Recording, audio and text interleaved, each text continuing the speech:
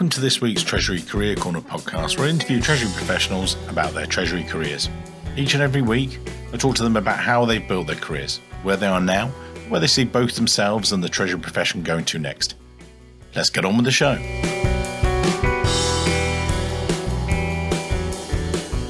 This week's show, joined by Felix Luber, the Head of Treasury and Payments at Marley Spoon. Now, for those of you who don't know, Marley Spoon was founded in 2014.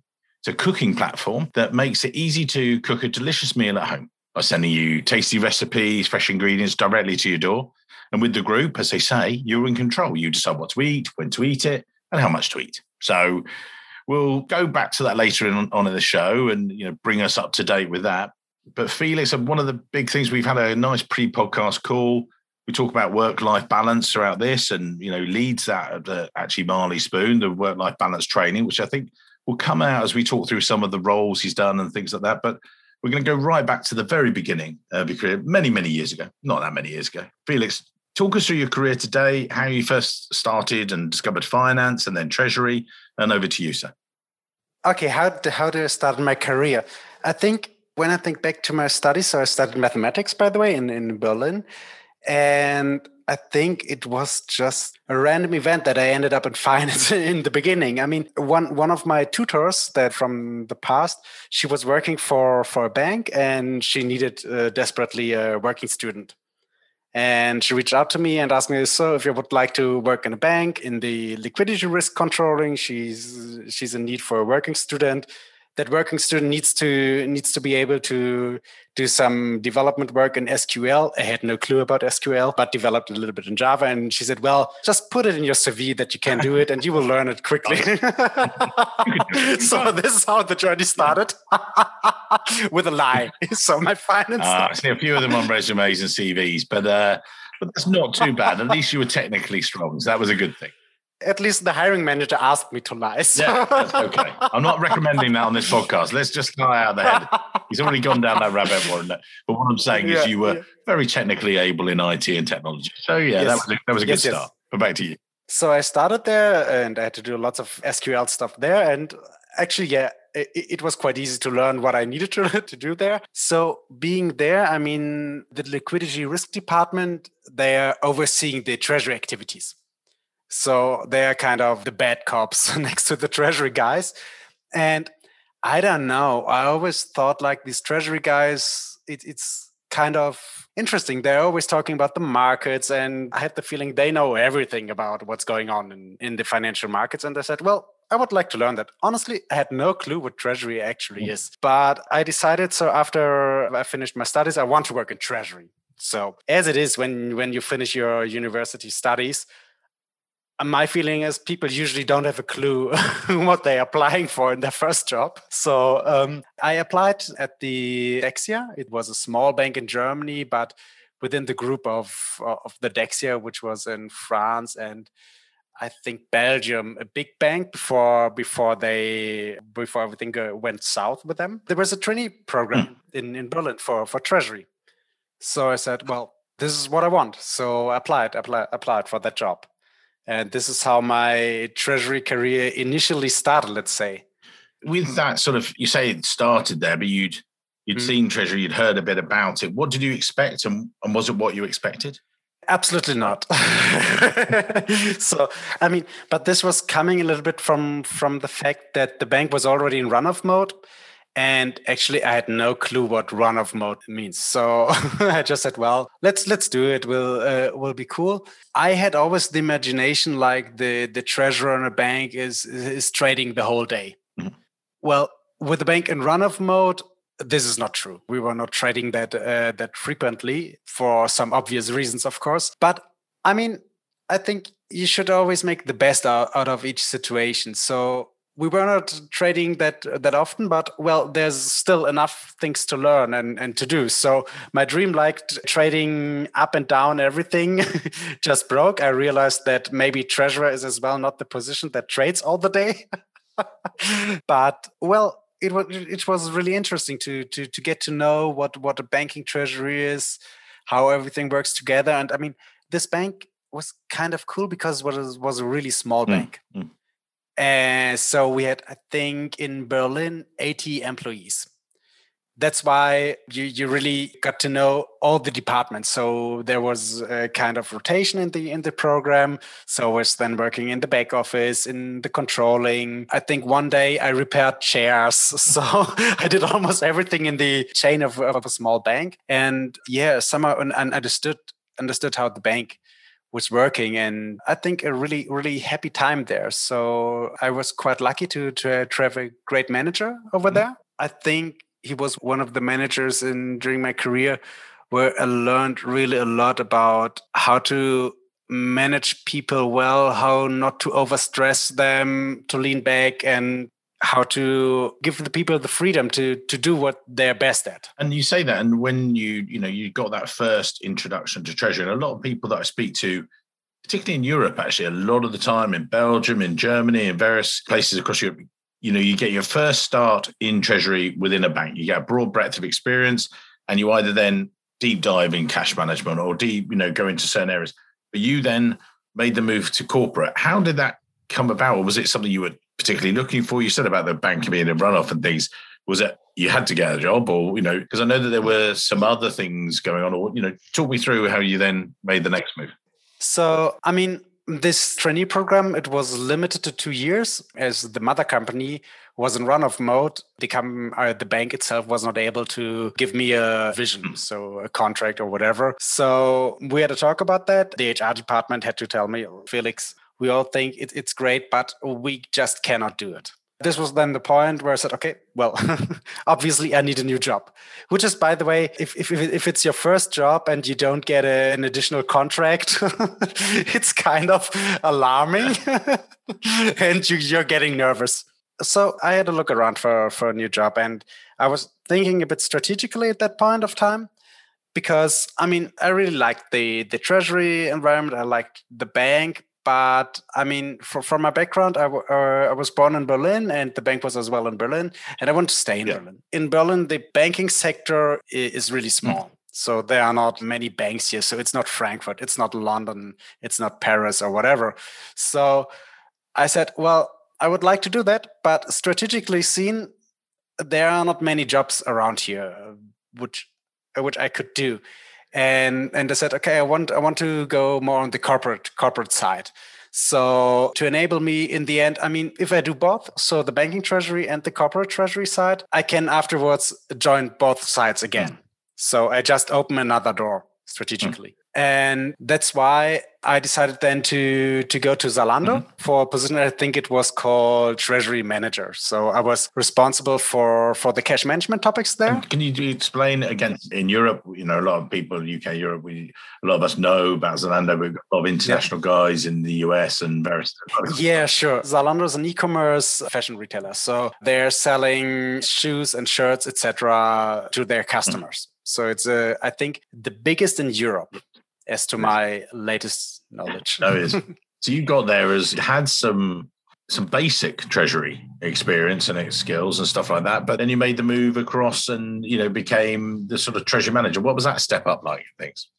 I mean, it was kind of, to be honest, I had to learn a complete new job, and it was completely different. I mean, I had basic knowledge in banking treasury, but as to my experience, banking treasury and corporate treasury is a complete different thing. So I have never heard about a host-to-host connection. I have never heard about an ABIX connection.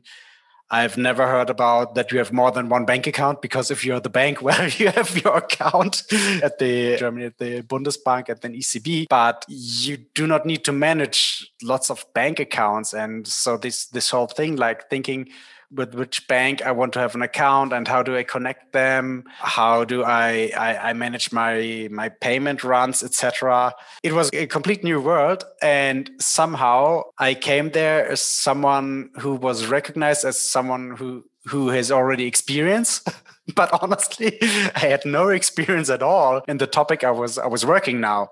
And I had to learn a lot. I mean, the only thing I brought with me, I think, was like not having too much respect for bankers, because I've been a banker and I didn't have too much respect for myself. Yeah, so you knew what they were thinking about and doing and things like that sort of thing. So Yeah. So on the one hand, not glorifying a banker because it's just another person and they're just humans like all the others.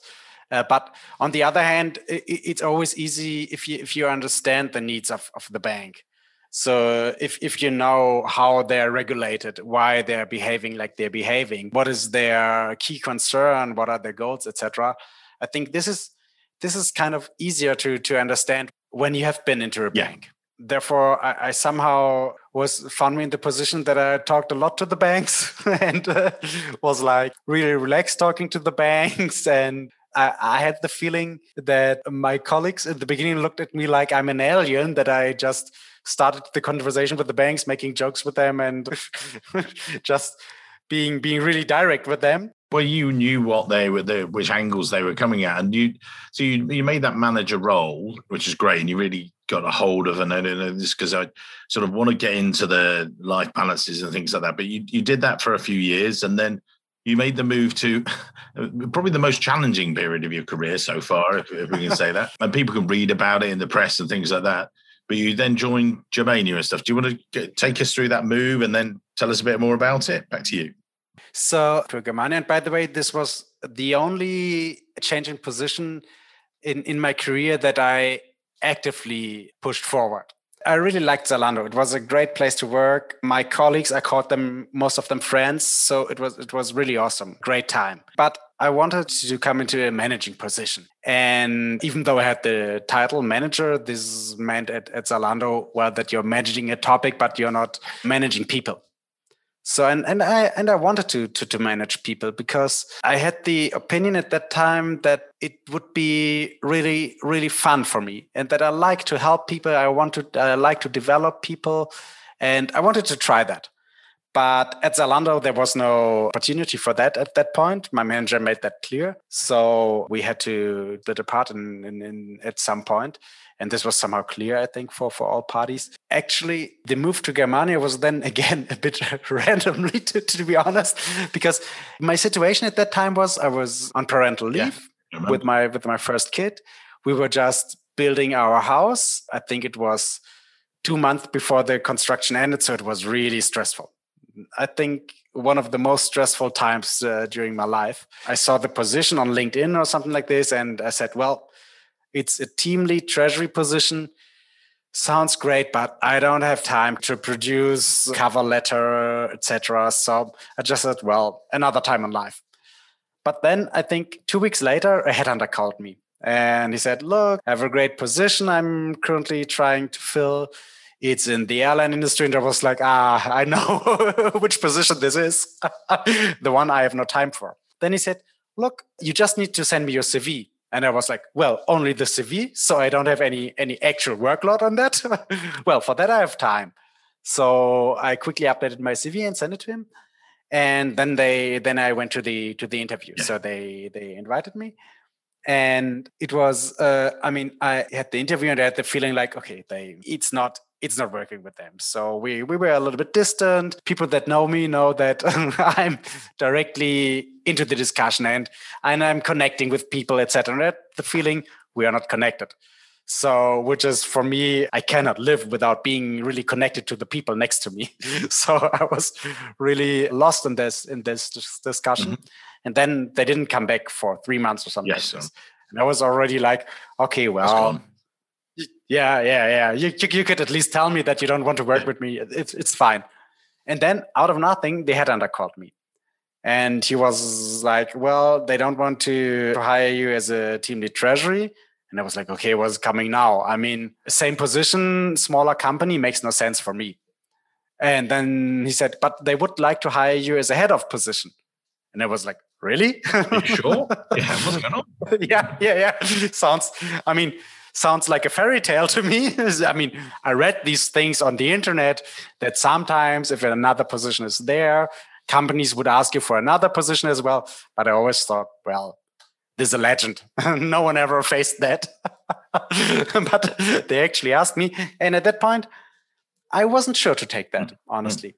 Because, I mean, you already mentioned the word work-life balance. So work-life balance I mean, it's kind of tricky to define because I think everyone has a different definition of work-life balance. But for me, it was always, I mean, I usually try to work only 7 till 8 hours, if possible. I mean, depends on the workload, of course, because I'm most productive if I work these amount of hours.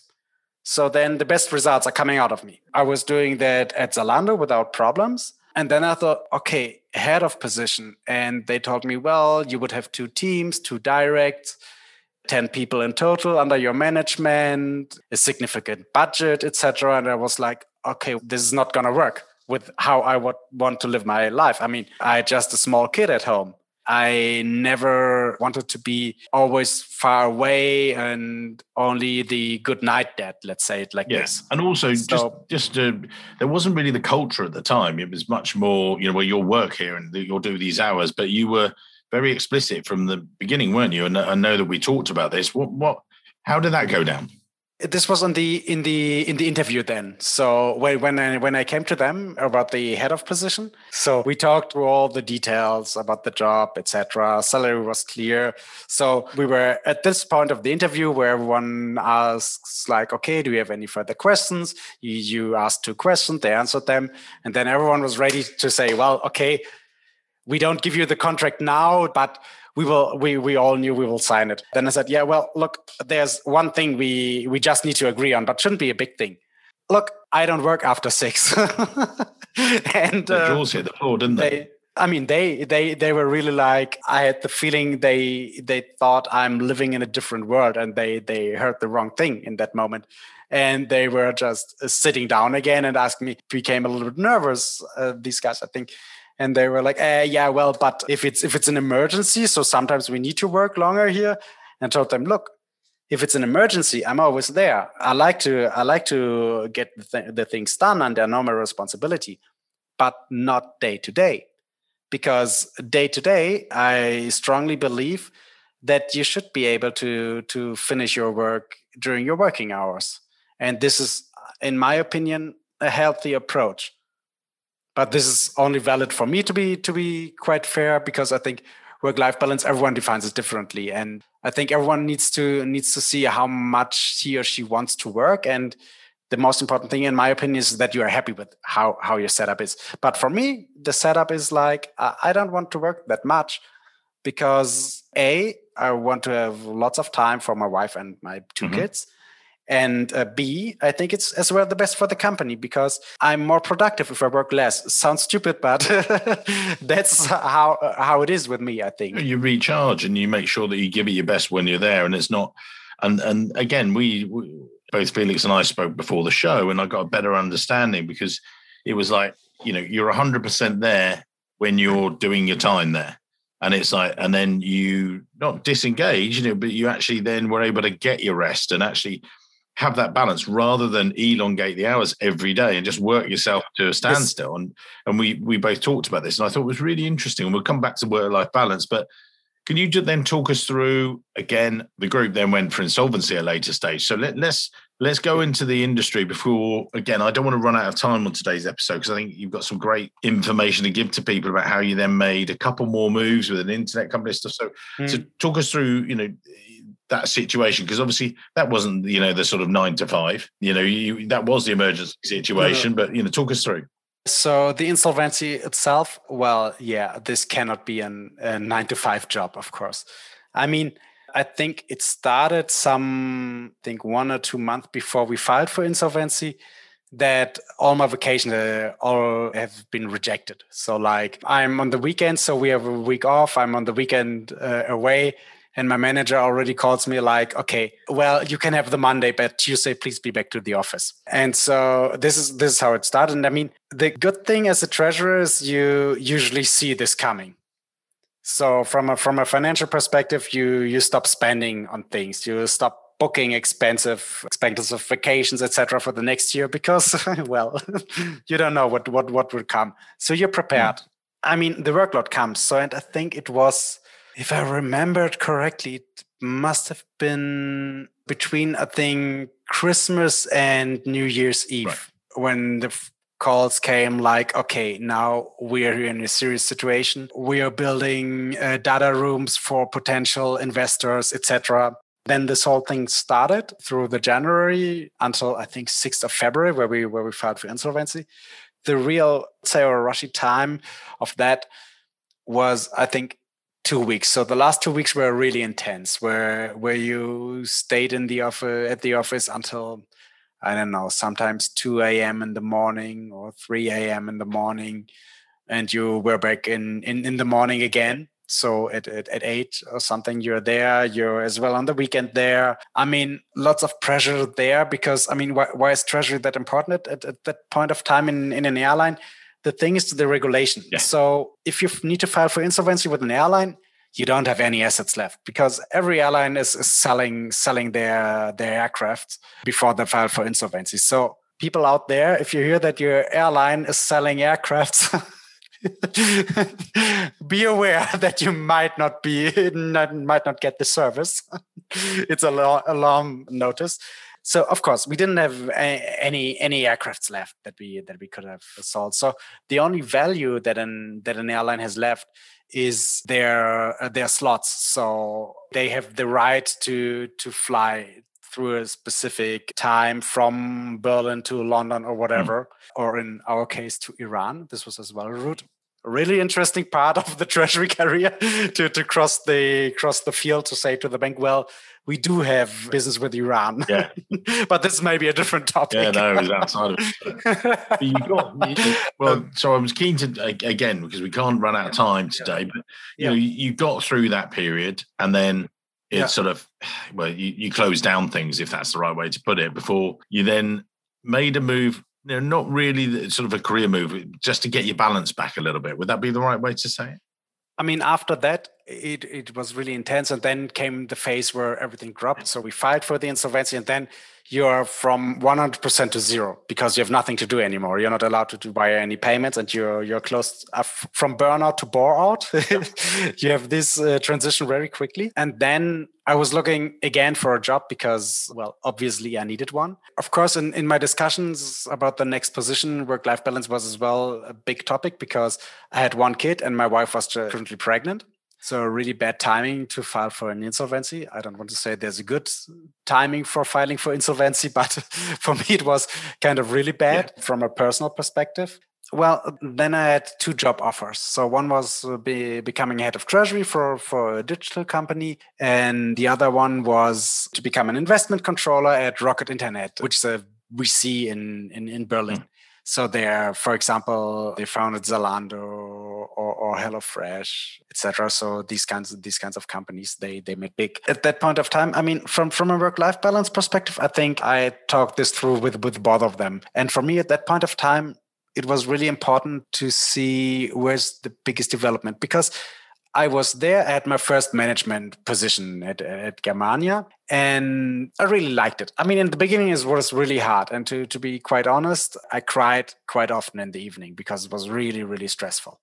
So the first 3 months or something like this, I think almost every week I cried because it was really, really tough. But then at some point, I learned to do that, and I really liked it. And I said, well, I would like to do more management. I want to go more into management. And then I thought, okay, if I want to do it and want to step up, if I would be the hiring manager, would I hire me as director of finance or however you want to call it? And I said, well, obviously not, because what do we have as in my pockets? I have, treasury experience, fine.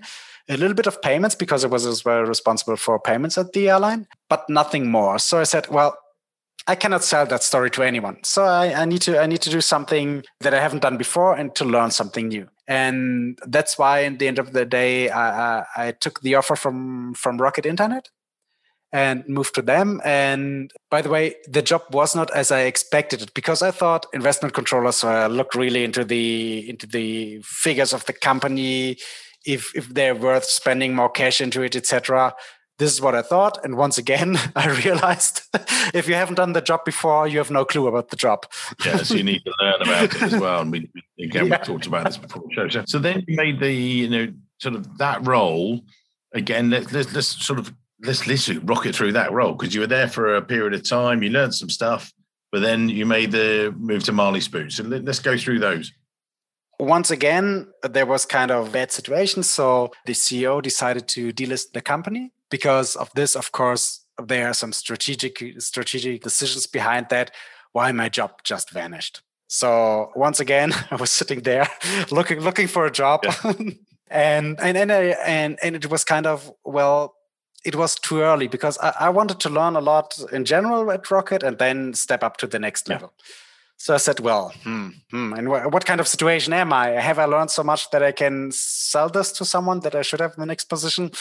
I'm not sure. So I just started looking for jobs and wasn't really sure where to apply to. So of course I picked some things and tested it a bit. And then a headhunter approached me. He said, well, I have a position as a treasury manager at Marley Spoon, great company. And I thought, well, I don't know Marley Spoon.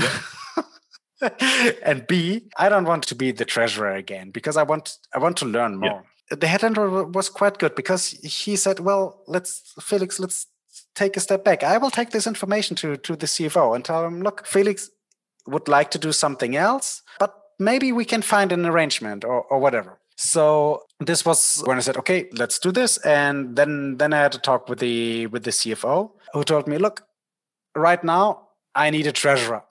So I need you to do treasury. Yeah.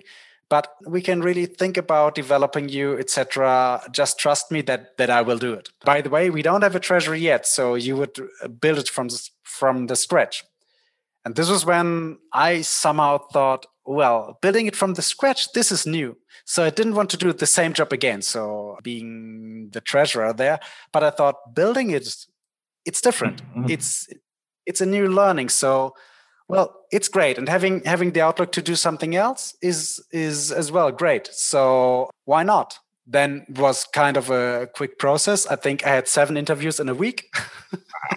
And on week 2, we all agreed that we want to do this, and we signed the contract. And tell us, again, I gave a brief description of Marley Spoon. So you were building a treasury from scratch at Marley Spoon. So, again, Marley Spoon, explain for the listeners what you guys do and, a bit of a PR bit for you guys and how that then impacts on treasury.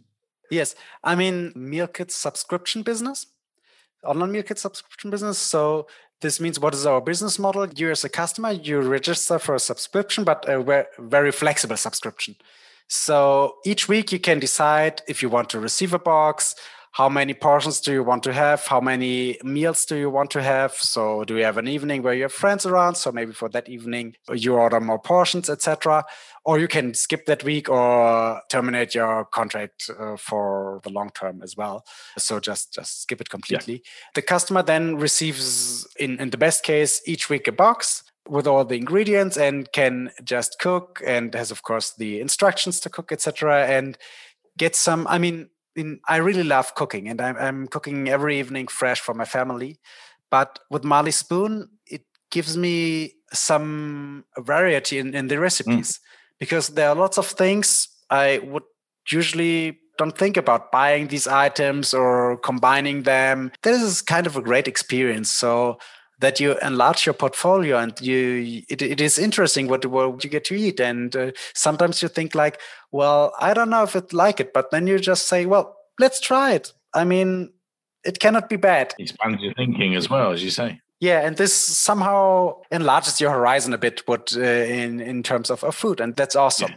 So at least for me. No, it's great. And then let's do this work-life thing. So you're the trainer, and we brought that out a little bit when you said this before with your previous role, and then you made a couple of things. And this was something that we talked about it, and it's new world, working from home and working remotely. And everyone listening, some people will be actually listening to this whilst they're sitting at their desks and maybe working remotely and doing stuff and having this going on in the background where they couldn't do it in an office.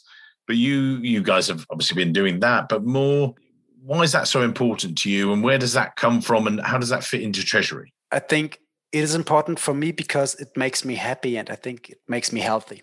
These are the main reasons for me. And I'm trying to encourage as well other people to do that, not to have the same schedule like me. Everyone needs to know the priorities and how each and every person is happy in life, but to think about how to to be happy during the working hours or during work, and how to do this schedule. And I mean, when it comes to remote work, it's always kind of a challenge, because people usually think they need to be there all the time. And this is, I think, one of the biggest challenges, because no one sees anymore if you're at the office or not. So everyone has the feeling like, I need to be there. I need to show that I'm present, etc. Be available all the times. And I think this creates a lot of stress with the people. So, but it is a thing with the home office. So I think in the particular way, people need to learn to relax and to say, well, I am there when I'm needed, but I'm not there all the time. I mean, my example, I usually stop working at 5. So I have a block on my calendar from 5 to 9. It's called family time, and in brackets, only meeting if important and urgent.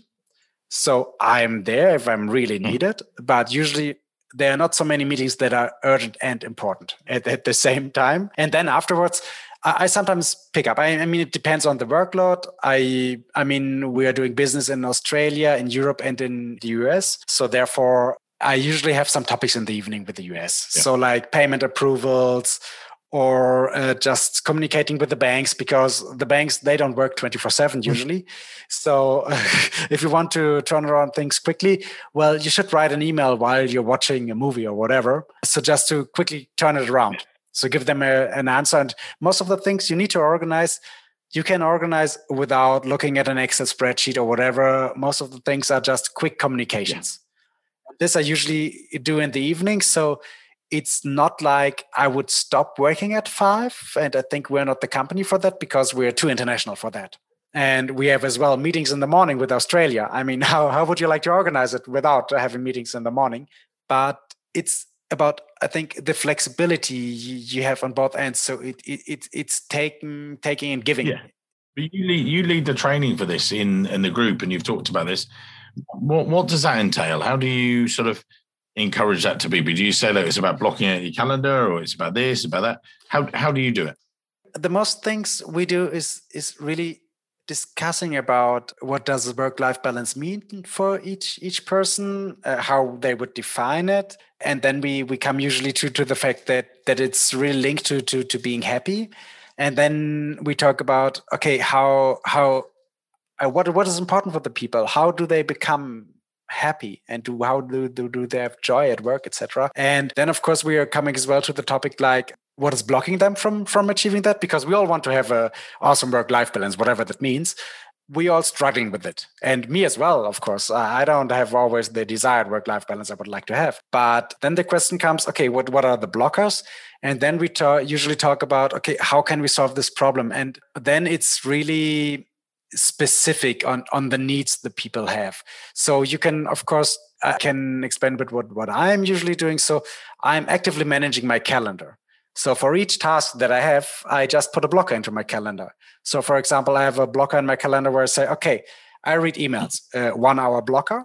But during reading these emails, I only answer the quick ones. If it's a bigger one and I need to do some calculations or whatever, I create a new blocker in my calendar where I say, okay, I need to write the following email. And this, of course, depends on some background research or whatever. So I have another half an hour blocked only for that email, but I do it on a later stage, because otherwise I would lose track on going through the emails. So I'm actively steering my day through my calendar. And I think the calendar is a really great tool. This is really underestimated. Yeah, the power of that. Because the power the calendar has, because your calendar shows the other people if you're available or not. If you have a blocker in your calendar for whatever reason, the other person needs to ask if you have time. If the other person just sends you an invite for that time, you can just say, look, I am blocked at that time. Please, can we discuss about another time? Or you prioritize something differently. So this can work as well. And not only work tasks, I think you should as well manage actively your breaks. So, for example, I have breaks in my calendar for doing a workout, so doing some sports during the day. And then it gets respected, and then you can actively steer what you're doing. And the good thing as well, you see what you did at the end of the day. Before we move on to the end of the show, and giving the top tips to other people listening today, what would you say As you look towards the future of Treasury, and we've been through the crisis, we got through the other side, is it the continual sort of embracing of technology that helps you as a treasurer like this? And, just as basic as your calendar and your times and things like that? Or is it something else? Or what are the other things you're seeing? I think we will all get more analytical. So I think in the past, the treasury functions sometimes had only, for example, from liquidity forecast perspective, they had a rough liquidity forecast that was maybe not that flexible. And now a crisis hit us all in both ways. I mean, some treasury departments had the problem that the company was going south. The other treasury departments, I think, the challenge that the company was going north. And both times, I think lots of them had issues in forecasting correctly the liquidity position, etc., because the whole business model was maybe disrupted or someone shook the company. My personal opinion is that this will somehow speed up the process of treasurers being more and more analysts and becoming more and more analysts and really data experts. Mm-hmm. That the treasury is becoming more data driven. Mm. But I mean, who am I to say that? I mean, I have less than 10 years working experience. So no, but I think that pushes you at the front of it. This is people that have been doing it for 30, 40 years, with the greatest respect, they're leaving it to you. They're passing it on, that sort of baton sort of thing. Yes. I mean, sure, there's a transition, and I think it becomes more and more in the Treasury department as well, but in other functions and finance as well, that you're implementing more and more complex tools that give you deeper insight in the data. And you need to become an expert in A, implementing such tools, and B, reading those tools and working with those tools. Excel is a great thing for some calculations, but it cannot be the solution for deeper analysis, etc. So you need to be really with the times. So, and becoming a really expert in data. And know what you're doing and utilizing it as well. We're approaching to the end of today's show, and looking back, we've deep dived on that sort of balance thing as well and everything else. But if you look at it and you've got some junior guys that were you a few years ago, and you've got some mid-level guys and you're moving towards that sort of seniority and things like that, we'll put your LinkedIn details in the show notes. But what advice would you give to those guys? You made that transition from, being a contributor to being more of a manager whilst contributing at the same time. But you've been through that transition, and there'll be people listening today, they're going through similar or whatever. What are the top tips that you would give for those guys or people that are listening today? I would say what was always my strategy, so what worked for me pretty well, I was always taking the position that added the most value in terms of learnings for me. I was never aiming for the cash. So there were several situations in my career where I took an offer that was paid less than the other offer. But I said, my development is better in that position. So it's like an investment. So I'm investing in my career if I take the position that is maybe with a lower salary, but the higher development. And I would always aim for positions where I learn the most. I would always have a good look at the manager there. So I would always question the manager, okay, how would you like to develop me? What will I be? So the question that the candidate usually get asked, so where do you see yourself in 2 years? I would always ask them, the manager, where do you see me in 2 years? So what are you doing that I become the better me? So this is, I think, a big thing. And what I usually tell people when I do mentoring with them, I always tell them, be strategical. Never try to achieve it at the moment, but always think ahead in the future. So if you're changing position or not, I mean, in my case, I changed frequently my position, but I don't think that you need to. I would always say, look forward for the job you would like to have. Think about what kind of skill set you would need to have that job. Maybe talk even with your manager about it and tell them, look, I want that you develop me in the following direction. What do I need to do? And then think strategically about it. Think like, okay, in this position, I need to have some more accounting knowledge. Okay, then think about how can you get more accounting knowledge? Maybe talk to your manager, tell them, look, I would like to participate in projects that are more about accounting so that I can learn it, because I think this would be a great chance for me. And this somehow combined, thinking strategically And always aiming for the development. I think this was at least my key of success till now. Yeah, it's been great. We had a lovely chat, and we chatted before, and we could keep going. But, we want to keep it, short, sweet. We want to focus on some of the things the learnings as well. Felix, thanks for your time today. We will put your details in the show notes so people can expand their networks if you think it's right to connect with them. So, thanks very much, and looking forward to seeing you later on in 2021. And thanks for the show, and have a great day. And you, sir. Hello, it's Mike here again. I hope you enjoyed this week's show. If you did, then maybe you want to follow the show or subscribe, depending on where you listen, whether that's iTunes, Spotify, or another great place to listen to the show from. It's totally free and means that you'll be the first to see each and every week when we release a new show. And maybe whilst you're there, you could even leave a quick review. Reviews and ratings are among the most important metrics for a podcast to effectively rank. And as you can probably appreciate, the podcast is a lot of hard work to produce every week. It'd be amazing. Just take, say, 20 seconds, leave a quick review of my amazing guests and their great career stories. We'd really appreciate it. Thanks very much, and I can't wait to see you soon.